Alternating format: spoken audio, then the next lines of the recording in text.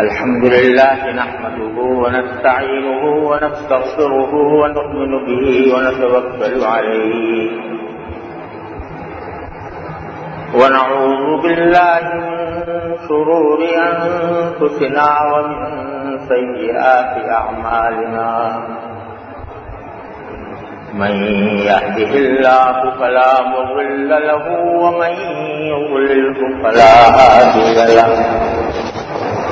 وأشهد أن لا إله إلا الله وحده لا شريك له وأشهد أن سيدنا وسندنا ونبينا ومولانا محمدا عبده ورسوله صلى الله تعالى عليه وعلى آله وأصحابه وبارك وسلم تسليما كثيرا. أما بعد فأعوذ بالله من الشيطان الرجيم. بسم الله الرحمن الرحيم. قل أعوذ برب الناس ملك الناس إله الناس من شر الوسواس الخناس الذي يوسوس في صدور الناس من الجنة والناس. آمنت بالله صدق الله مولانا العظيم وصدق رسوله النبي الكريم ونحن على ذلك من الشاهدين والشاكرين والحمد لله رب العالمين. بزرگان محترم اور برادران عزیز، یہ قرآن کریم کی آخری سورت ہے جو میں نے ابھی آپ کے سامنے تلاوت کی،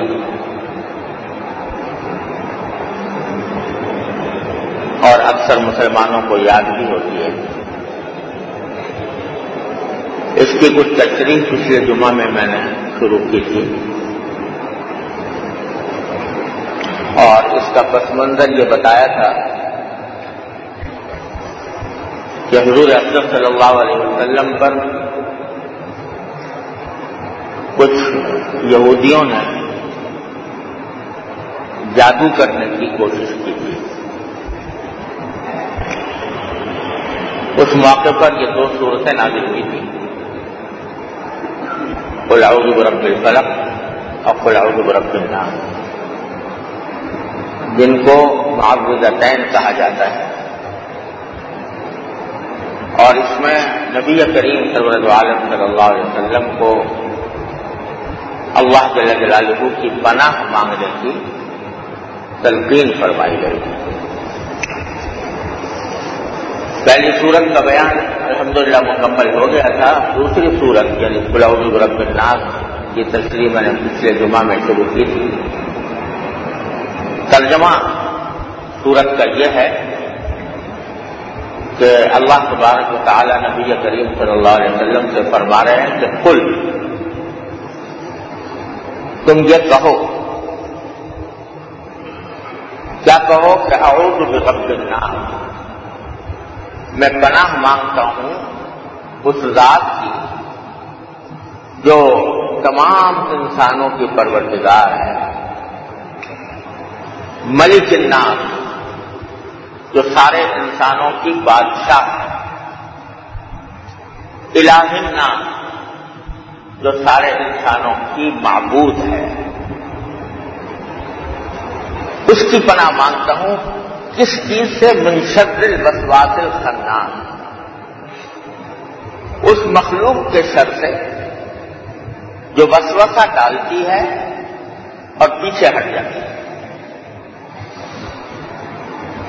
یعنی شیطان. شیطان کے بارے میں حدیث میں رسول کریم صلی اللہ علیہ وسلم نے ارشاد فرمایا کہ یہ مسلسل انسان کے دل میں وسوسے ڈالنے کے پیچھے لگا رہتا ہے. وسوسے بھی طرح طرح کے، بعض اوقات وسوسے گناہ کے، تو فلاں گناہ کر لو، فلاں چیز جو ناجائز ہے وہ دیکھ لو، فلاں بات جو ناجائز ہے وہ سن لو، فلاں بات جو ناجائز ہے وہ زبان سے کہہ دو، فلاں کام جو ناجائز ہے وہ کر لو۔ اس قسم کے وسوسے گناہ میں مبتلا کرنے سے ڈالتا رہتا ہے۔ اور بعض اوقات ایسے وسوسے ڈالتا ہے کہ جو اللہ بچائے ایمان کے بارے میں وسوسے پیدا ہونے لگتے ہیں، پتہ نہیں اللہ میاں موجود ہے کہ نہیں ہے، پتہ نہیں اللہ تبارک و تعالیٰ کے بارے میں جو باتیں ہم نے سنی ہیں وہ صحیح ہیں کہ نہیں، اعوذ باللہ العظیم، اس قسم کی باتیں وسوسے ڈالتا رہتا ہے۔ تو شیطان کو لگا رہتا ہے اس کام میں کہ انسان کے دل میں مختلف وسوسے ڈالے، لیکن حدیث میں رسول کریم صلی اللہ علیہ وسلم نے فرمایا کہ جب کوئی بندہ ایسے وسوسوں کے موقع پر اللہ کا ذکر کر لیتا ہے تو یہ شیطان پیچھے ہٹ جائے۔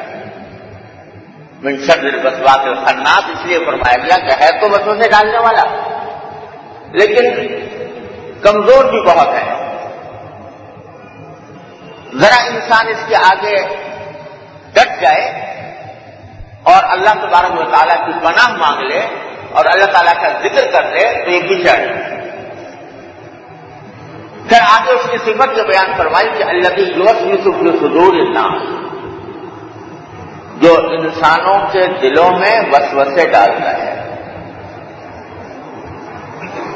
پھر آخر میں فرمایا من الجنۃ والناس، یعنی وسوسے ڈالنے والے جنات میں سے بھی ہیں یعنی شیاطین، اور انسانوں میں سے بھی ہیں کہ بعض انسان ہیں جو وہی کام کرتے ہیں جو شیطان کا کام ہے، وسوسے ڈالتے ہیں۔ تو اللہ میں ان دونوں کے شر سے آپ کی پناہ مانگتا ہوں۔ اس پوری صورت میں در حقیقت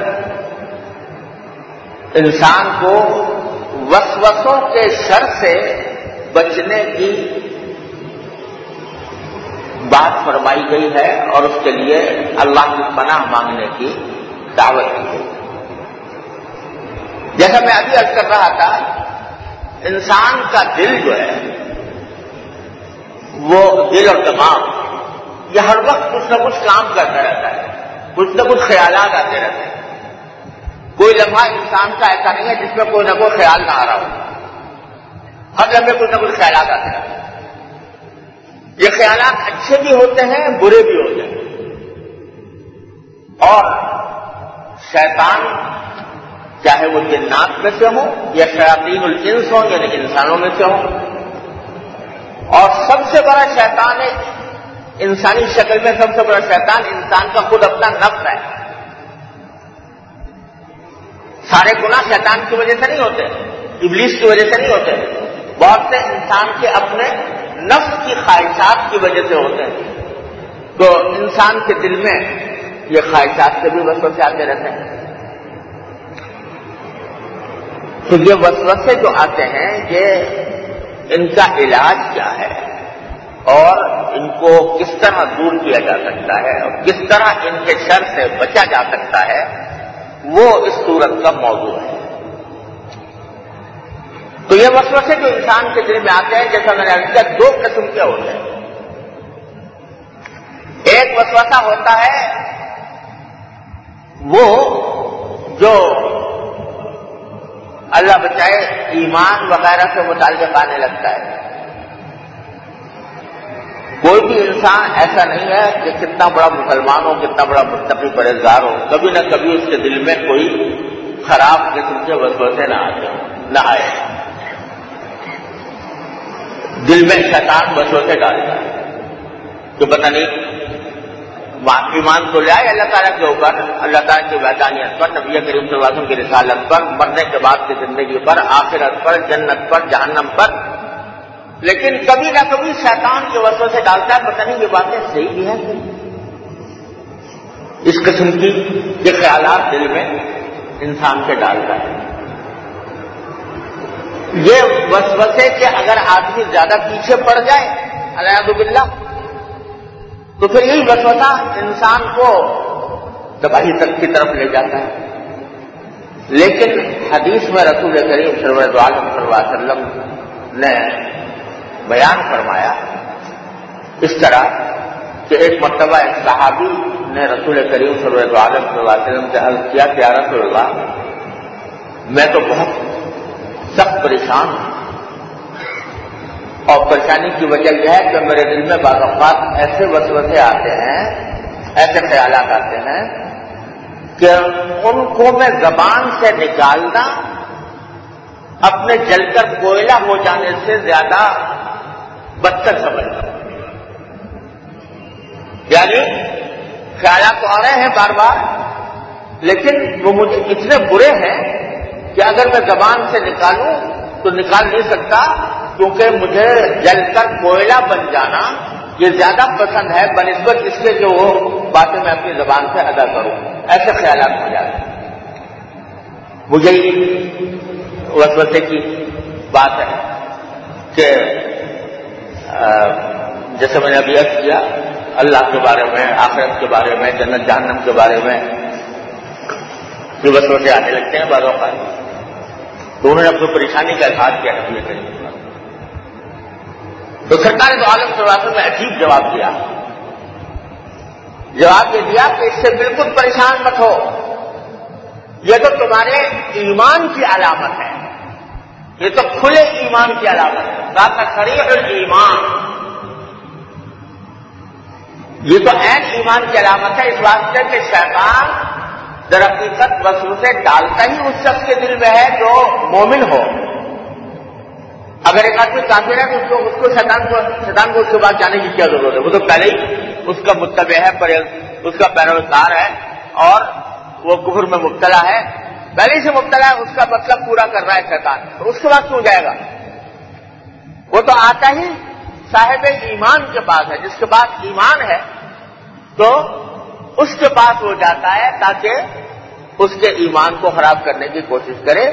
اور تم سمجھو جب تم خود کہہ رہے ہو کہ زبان سے نکالنا ان کو مجھے جل کر کوئلہ ہو جانے سے زیادہ بدتر معلوم ہوتا ہے، تو اس کا مطلب یہ کہ ایمان ہے تمہارے دل میں کہ اس کو زبان سے نکالنا تمہیں برا لگ رہا ہے. تو محض جب یہ ایمان موجود ہے تو یہ وسوسوں کے آنے سے کچھ نقصان نہیں. اور ہمارے حضرت حاجی امداد اللہ صاحب مہاجر مکی قدس اللہ تعالیٰ سرہ، اللہ تعالیٰ ان کے درجات بلند فرمائے، انہوں نے فرمایا کہ ایسا ہی قصہ ان کے ساتھ بھی پیش آیا کہ کسی نے آ کر ان سے عرض کیا کہ حضرت میں کیا کروں، مجھے تو سخت پریشانی ہو گئی ہے، دل میں ایسے ایسے وسوسے آتے ہیں کہ کفر کے، شرک کے، پتہ نہیں کیسے کیسے وسوسے آتے ہیں، اس سے میں سخت پریشان ہوں. تو حضرت نے فرمایا کچھ پریشانی کی بات نہیں ہے، یہ تو تمہارے مومن ہونے کی علامت ہے. اور دیکھو چور ڈاکو اسی گھر میں جاتا ہے جہاں کچھ مال ہو. چور ڈاکو وہیں جائے گا جہاں کچھ مال ہوگا. جہاں مال ہی نہیں خالی ہے تو وہ چور ڈاکو وہاں کیوں جائے گا؟ تو شیطان بھی اس جگہ جاتا ہے جہاں پر ایمان ہوتا ہے، ایمان کا مال ہوتا ہے، ایمان کی دولت کسی کے پاس ہوتی ہے تو وہ چھیننے کے لیے جاتا ہے. اگر والعیاذ باللہ کافر ہوگا تو کچھ ہے ہی نہیں مال، ایمان کی دولت نہیں، تو وہاں اس کو جا کے کیا ملے گا؟ اس واسطے شیطان تو جاتا ہی ایسی جگہ پر ہے تو یہ تمہارے ایمان کی علامت ہے. گھبراؤ نہیں، پریشان نہ ہو. اور اس کا علاج یہی ہے کہ آدمی اس سے بے پرواہی برتے، اس سے کچھ زیادہ پریشانی کا اظہار بھی نہ کرے. بے پرواہی جیسے کچھ ہوا ہی نہیں. کیونکہ قرآن کریم نے فرمایا کہ انما النجوى من الشیطان لیحزن الذین آمنوا ولیس بضارهم شیئا الا باذن اللہ. باری تعالیٰ فرماتے ہیں کہ یہ شیطان ہے جو سرگوشی کرتا ہے. انما النجوى من نجوى کا معنی ہے سرگوشی. سرگوشی یعنی کان میں جا کے کانا پھوسی کرنا. تو یہ شیطان یہ کانا پھوسی کرتا ہے، یعنی تمہارے دل میں وسوسے ڈالتا ہے. کیوں کرتا ہے؟ لیحزن الذین آمنوا، تاکہ ایمان والوں کو غم میں مبتلا کرے، صدمے میں مبتلا کرے. اس لیے آخر یہ اس قسم کے خیالات دل میں لاتا ہے، اس قسم کے وسوسے ڈالتا ہے. وَلَيْسَ بِضَارِّهِمْ شَيْئًا، اور قرآن نے واضح طور پر کہہ دیا کہ مومنوں کو ہرگز یہ کوئی نقصان پہنچا نہیں سکتا الا باذن اللہ، مگر اللہ کا حکم ہو جائے تو بات دوسری. مگر اللہ میاں کوئی ظالم تو نہیں ہے کہ بندے کو بلا وجہ شیطان کے ہاتھوں میں مغلوب کر دے، شیطان کے ہاتھوں کے اندر اس کو مقید فرما دے. تو اس لیے یہ کوئی نقصان نہیں پہنچاتا. تو لیس بضارِّهِمْ شَيْئًا، ان کو کوئی نقصان پہنچانے والا نہیں ہے. یہ اس لیے عرض کر دیا کہ بہت سے حضرات یہ کیا تقریباً ہر صاحب ایمان کو کبھی نہ کبھی اس قسم کے تشکیک کے شک کے وسوسے آنے لگتے ہیں اور اس سے وہ گھبرا جاتے ہیں. تو یہ گھبرانا کی بالکل واضح طور پر قرآن و حدیث نے اس کی نفی کر دی کہ یہ گھبرانے کا موقع نہیں ہے. اللہ تبارک و تعالیٰ کے حکم سے وہ کبھی کوئی نقصان نہیں پہنچائے گا تمہیں، اگر صرف وسوسے کی حد تک ہے. تو خیال آ رہا ہے آنے دو، خود ختم ہو جائے گا. ہاں البتہ اس صورت میں اس وسوسے کا علاج وہی ہے جو اس صورت میں بتایا گیا.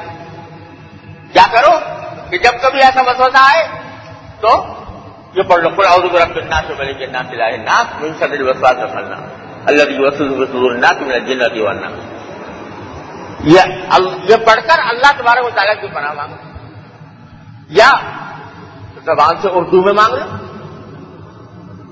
یہ صورت تو ہر ایک مسلمان کو یاد ہوتی ہے، پڑھ لے تو اچھا ہے، نہیں تو زبان سے مانگ لے، یا اللہ یہ شیطان مجھے پریشان کر رہا ہے، اپنی رحمت سے مجھے اپنی پناہ میں لے لی. بس انشاءاللہ تعالیٰ بالکل محفوظ ہو جاؤ، اس کی پرواہ بھی مت کرو.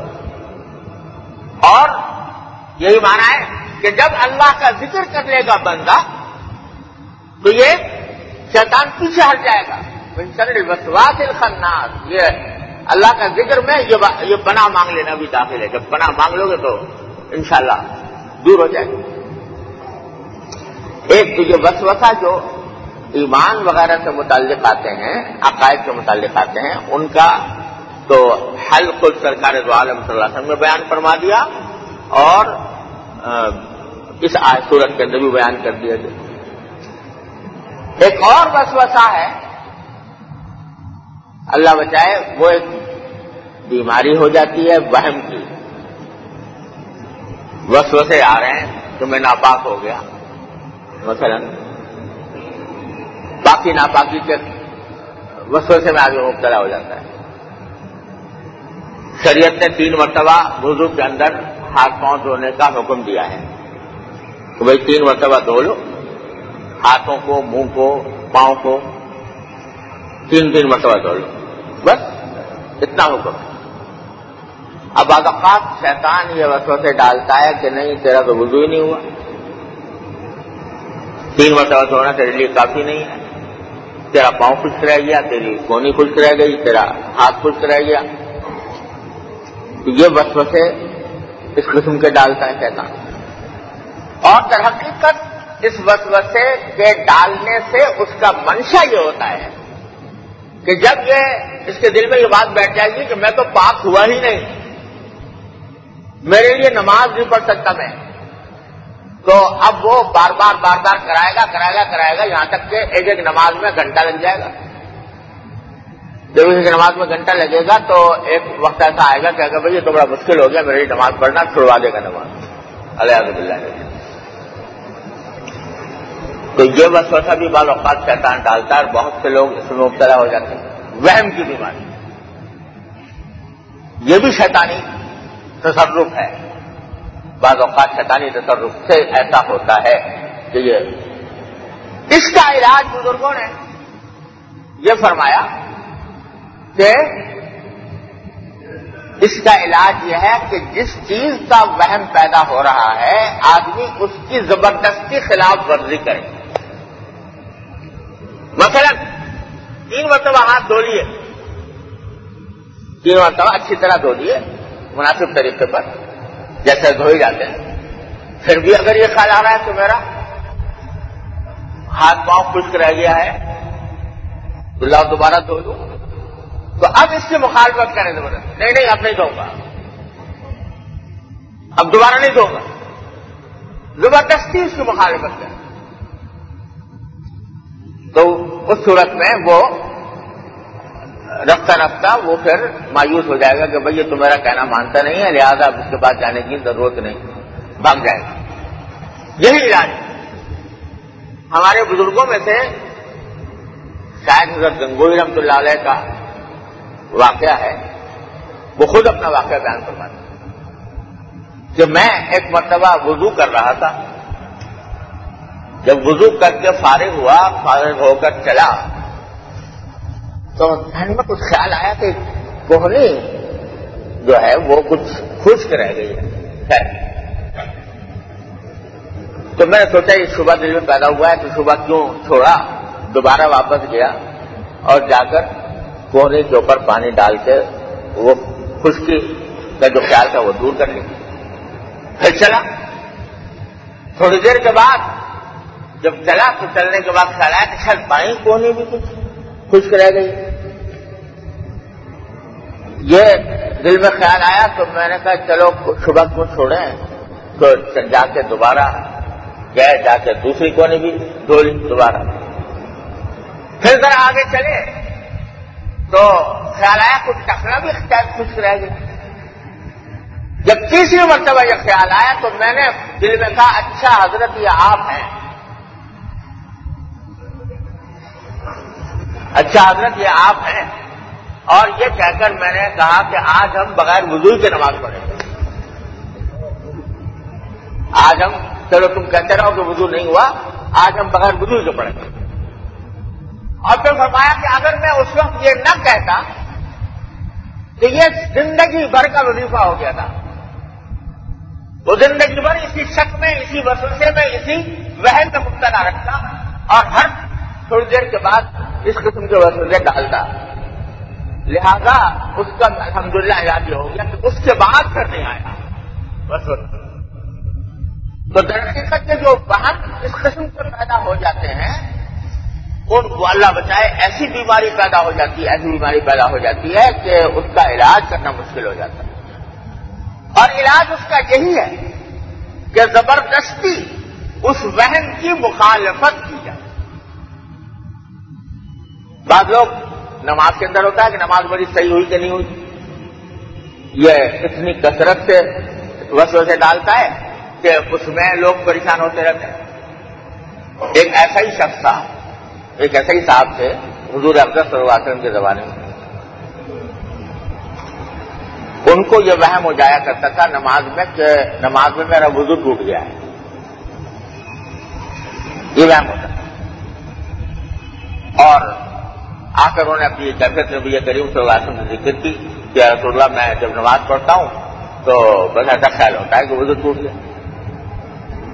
تو سرکار دو عالم صلی اللہ علیہ وسلم نے، آپ سے زیادہ حکیم کون ہوگا، تو آپ نے جواب میں فرمایا کہ تمہارا وضو نہیں ٹوٹے گا جب تک تم کوئی بدبو محسوس نہ کرو یا آواز نہ سن لو. حالانکہ یعنی وضو ٹوٹنے کے لیے ضروری نہیں کہ آدمی بدبو محسوس کرے یا آواز سنے. اگر یقین ہو گیا کہ مثلا ریح خارج ہو گئی ہے تو وضو ٹوٹ جاتا ہے. لیکن اس سے یہ فرمایا کہ تمہیں تو یہ ہوتا ہے صبح، تمہارا وضو اس وقت تک نہیں ٹوٹے گا جب تک کہ تمہیں بدبو نہ سنو، بدبو نہ آ جائے تمہیں یا آواز نہ آ جائے، اس وقت تک تمہارا وضو نہیں ٹوٹے گا. اب بعض لوگ اس حدیث کو دیکھتے نا، جو لوگ ایسے ہی بغیر استاد کے قرآن و حدیث سمجھنا چاہتے ہیں نا، تو وہ بعض لوگ اس حدیث کو دیکھ کے کہتے ہیں بھائی یہ تو حدیث میں رسول کریم صلی اللہ علیہ وسلم نے فرمایا کہ بھائی بدبو جب تک نہ آئے، آواز جب تک نہ ہو، اس وقت وضو نہیں ٹوٹتا.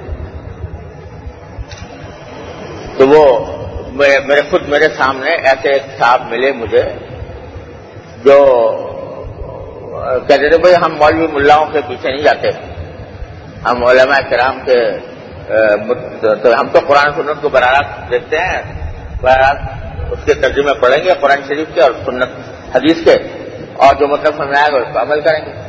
یہ ان کا رہتا، جیسے آج کل بکثرت لوگوں کا ہو جاتا ہے.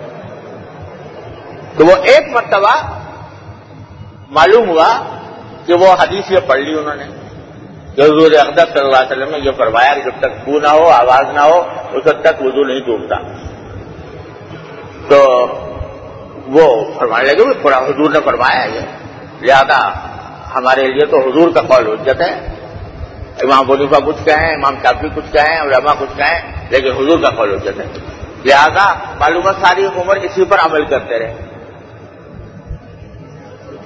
خود عمل اس پر کرتے رہے کہ جب تک بو نہ آئی، آواز نہ آئی، سمجھا وضو نہیں ٹوٹا. کیا یقین ہو گیا ہو وضو ٹوٹنے کا؟ تو یہ گمراہیاں پیدا ہوتی ہیں در حقیقت خود رائی سے، کہ آدمی یہ سوچتا ہے کہ بھائی مجھے کسی سے پوچھنے کی ضرورت نہیں ہے، میں تو خود براہ راست قرآن پڑھوں گا اور حدیث ترجمے چھپے ہوئے ہیں، قرآن پڑھوں گا اور حدیث پڑھوں گا اور اس سے خود مسئلے نکال لوں گا. حقیقت اس کی یہ تھی کہ سرکار دو عالم صلی اللہ علیہ وسلم نے یہ بات کس سے فرمائی تھی؟ ایک ایسے وہمی شخص سے کہ جس کو بار بار وہم ہوتا تھا وضو ٹوٹنے کا. اور جیسا میں نے عرض کیا کہ ایسے وہم اور وسوسے کا علاج وہ یہی ہے کہ آدمی اس وسوسے اور وہم کے خلاف زبردستی عمل کرے، اس کے بغیر اس بیماری سے نجات نہیں ملتی. تو یہ ایک تو اس کا علاج یہ ہے کہ زبردستی عمل کرے وہم کے خلاف، اور دوسری بات یہی ہے جو اس آیت قریب اس سورت میں پڑھوائی گئی کہ اب کثرت سے پڑھے یہ سورت. اور قل اعوذ برب الناس ملک الناس الہ الناس من شر الوسواس الخناس الذی یوسوس فی صدور الناس من الجنۃ والناس. یہ پڑھے اور اللہ تعالیٰ سے پناہ مانگے، اللہ تبارک و تعالیٰ کی پناہ مانگے کہ یا اللہ مجھے یہ وسوسے کی اور یہ وہم کی بیماری ہو رہی ہے، اپنے رحمت سے میرے اس وہم کو دور فرما دے، تو انشاءاللہ پھر اس کو نقصان نہیں ہوگا. اللہ بچائے یہ وہم کی بیماری ہو جائے تو آدمی کی زندگی اجیرن ہو جاتی ہے. کسی کو وہم پیدا ہو گیا کہ اپنی بیوی کے بارے میں وہم پیدا ہو جاتا ہے کہ پتہ نہیں یہ میرے ساتھ وفادار ہے کہ نہیں، اور اس کی وجہ سے بڑی مصیبت میں خود بھی رہتا ہے، بیوی کو بھی رکھتا ہے. کسی کو وہم پیدا ہو گیا، میرے سامنے کئی کیس ایسے آئے کہ وہم پیدا ہو گیا کہ میرے منہ سے تو طلاق نکل جاتی ہے ہر وقت بیوی کے لیے. اب وہ ہر وقت یعنی یہ محسوس کرتا ہے کہ جیسے میں طلاق دے رہا ہوں بیوی کو، اب بیوی میرے اوپر حرام ہو گئی. یہ ساری وہم کی بیماریاں یا وسوسے کی بیماریاں در حقیقت پیدا ہوتی ہیں اسی وجہ سے کہ آدمی اس وہم کے اوپر بھروسہ کر لیتا ہے اور بھروسہ کر کے اس کے اوپر عمل کرنا شروع کر دیتا ہے. اگر اس کے خلاف ورزی کر لے تو یہ بیماری دور ہو جاتی ہے، رفتہ رفتہ کر کے دور ہو جاتی ہے.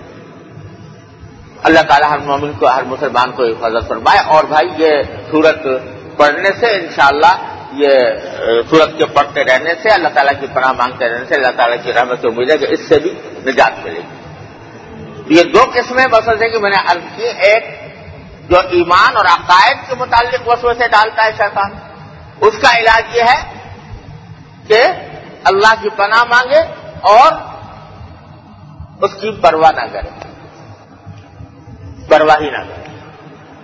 اور بھائی ایسے موقع پر میرا ذاتی تجربہ یہ ہے کہ نبی کریم صلی اللہ علیہ وسلم نے جو دعائیں مانگی ہیں ادعیہ معصورہ، جو جن کے لیے مختلف کتابیں چھپی ہیں، مناجات مقبول مثلا، تو یہ دعائیں جو ہیں یہ پڑھنے سے بھی اس قسم کے وسوسے کا بڑا سد باب ہوتا ہے. ایسے حالات کثرت سے پڑھے آدمی یہ دعائیں، تو اس سے اللہ تعالیٰ حفاظت میں رکھتے ہیں. اور دوسری قسم وسوسے کی جو وہم کی شکل میں آتی ہے اور آدمی کو پریشان کرتی ہے، اس کا علاج یہ ہے کہ اللہ کی پناہ مانگے اور اس وسوسے کے خلاف پر عمل کرے. اور تیسری قسم اللہ بچائے وہ ہے جس میں تقریباً سبھی انسان مبتلا ہوتے ہیں، وہ ہے گناہ کا وسوسہ. یہ گناہ کر لو، یہ گناہ کر لو، یہ گناہ کر لو. اس سے بھی اللہ تعالیٰ نے پناہ مانگنے کا حکم دیا ہے. اس کی تفصیل اگر زندگی رہی تو انشاءاللہ اگلے جمعہ میں عرض کروں گا. اب وقت ختم ہو چکا ہے. وآخر دعوانا الحمدللہ.